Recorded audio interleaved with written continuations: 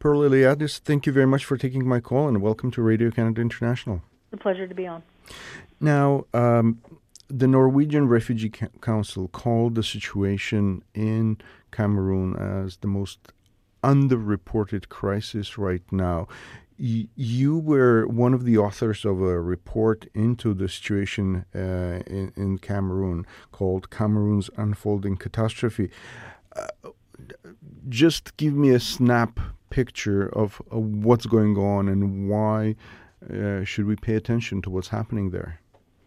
Well, what's going on is that since 2016, there's been a resurgence of conflict in the northwest and southwest regions of Cameroon, which are home to the Anglophone minority population in the country, around 5 million people in that part of the country as part of an overall population of about 25 million.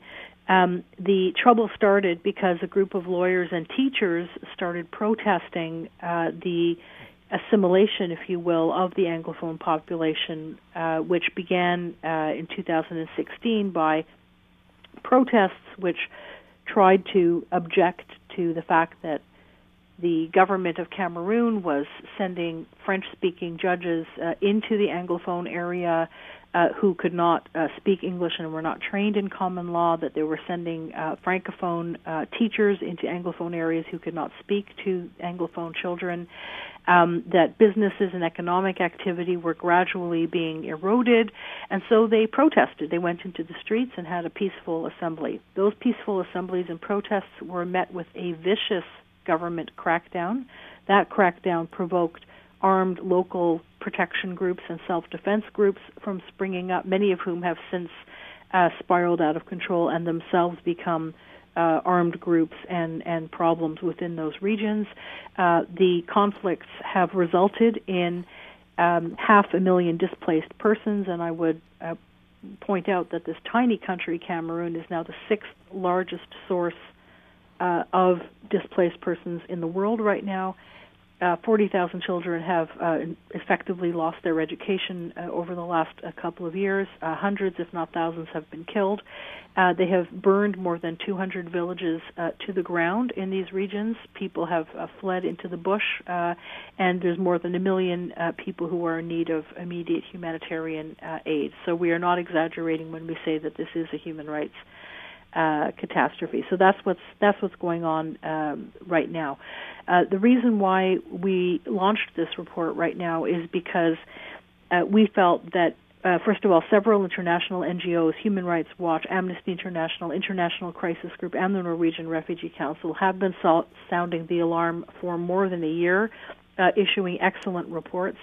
The Cameroonian government has criticized these NGOs by saying that these are international organizations, they're not on the ground, or they're not credible. So we thought it would be helpful, number one, to synthesize, to put together all of the research coming from all of these sources to show that it is not simply one or two organizations with their own agenda.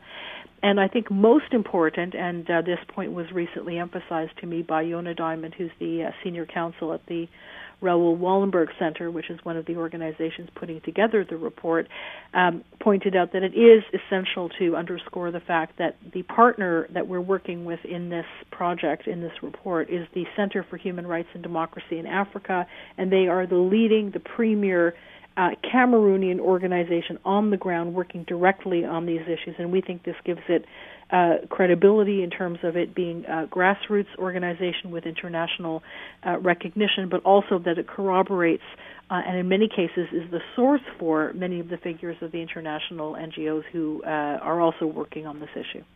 Now, you are a human rights lawyer based here in Montreal. How did you get involved with this project? So I've worked in Central Africa mainly and East Africa. So West Africa is not my area of expertise. But a couple of years ago, I met by chance a Cameroonian who has come to Canada seeking refugee status He came to Canada as part of a human rights training course. And he started talking to me about what was happening in Cameroon. And I have to admit, as somebody who follows human rights, I was embarrassed to discover that I knew very little about it. This is an international crisis that is flying way below the radar screen.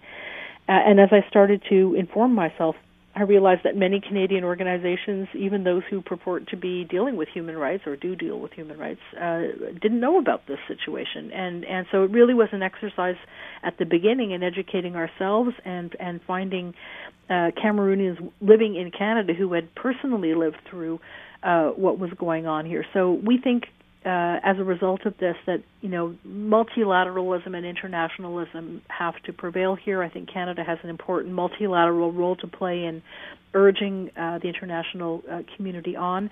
And then we decided, as part of this project, to partner with the organization I mentioned earlier, the Center for Human Rights and Democracy in Africa. So this really is a unique partnership of two organizations, a Cameroonian organization and a human rights organization based here in Canada, but focused on international issues, working together in common cause to increase awareness of it, to get on shows like this one so that people can be more aware of what's happening and understand that Cameroon, even though it is a historically stable country that has not got a reputation for this kind of conflict, is quickly sliding into civil war. What would you like to see the Canadian government do in this case? Well, I think first of all, I think Canada needs to be much more vocal than it's been so far. Canada's been relatively restrained in its public statements about this. I think many in the Canadian diplomatic service believe that this is, a series of reciprocal internal conflicts that are unfortunate, but really have to be seen in that light of an internal conflict, and we think that's the wrong approach. So I think the Canadian, I think Global Affairs needs to change its lens. I think that even if there is an international conflict going on, that does not remove responsibility from Cameroon for what appear to be individual instances of officials engaging in crimes against humanity. So I think that first step of denouncing what is happening, recognizing it for what it is, calling it what it is. I would also commend the Canadian government for recently making a significant investment into the northwest and southwest regions of Cameroon. Global Affairs recently made or announced an investment specifically to deal with the conflict. We feel that money should be going to provide not only humanitarian assistance that does go directly to the people who are in the bush, but also to ensure that there are independent, impartial investigations into these human rights violations, and to ensure that there are internationally, impartially mediated talks to bring the parties together. And recently there has been some movement in that direction. How much of the Canadian stance do you think is influenced with the fact that Cameroon is dealing with a separatist movement? How much of that sensitivity is kind of affecting the Canadian policy there?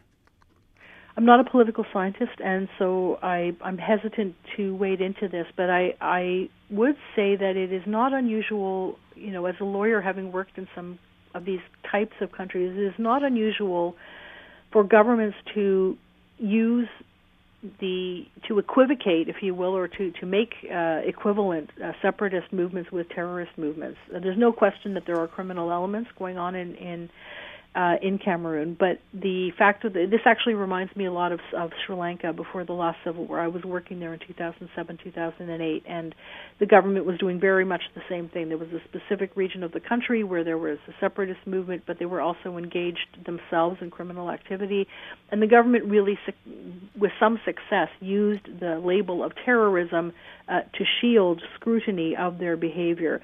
I think the international community is a little more savvy now than they were a decade ago, and I think groups like the Norwegian Refugee Council, Human Rights Watch, and others, and us, of course, are calling that and saying that this is not an acceptable response.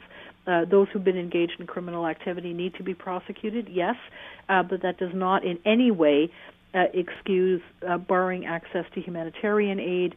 The existence of a separatist element does not in any way excuse the government from activities like razing villages, sending soldiers in reprisal attacks, detaining people arbitrarily, detaining civilians and torturing them. And we have extensive documentation of all of those activities.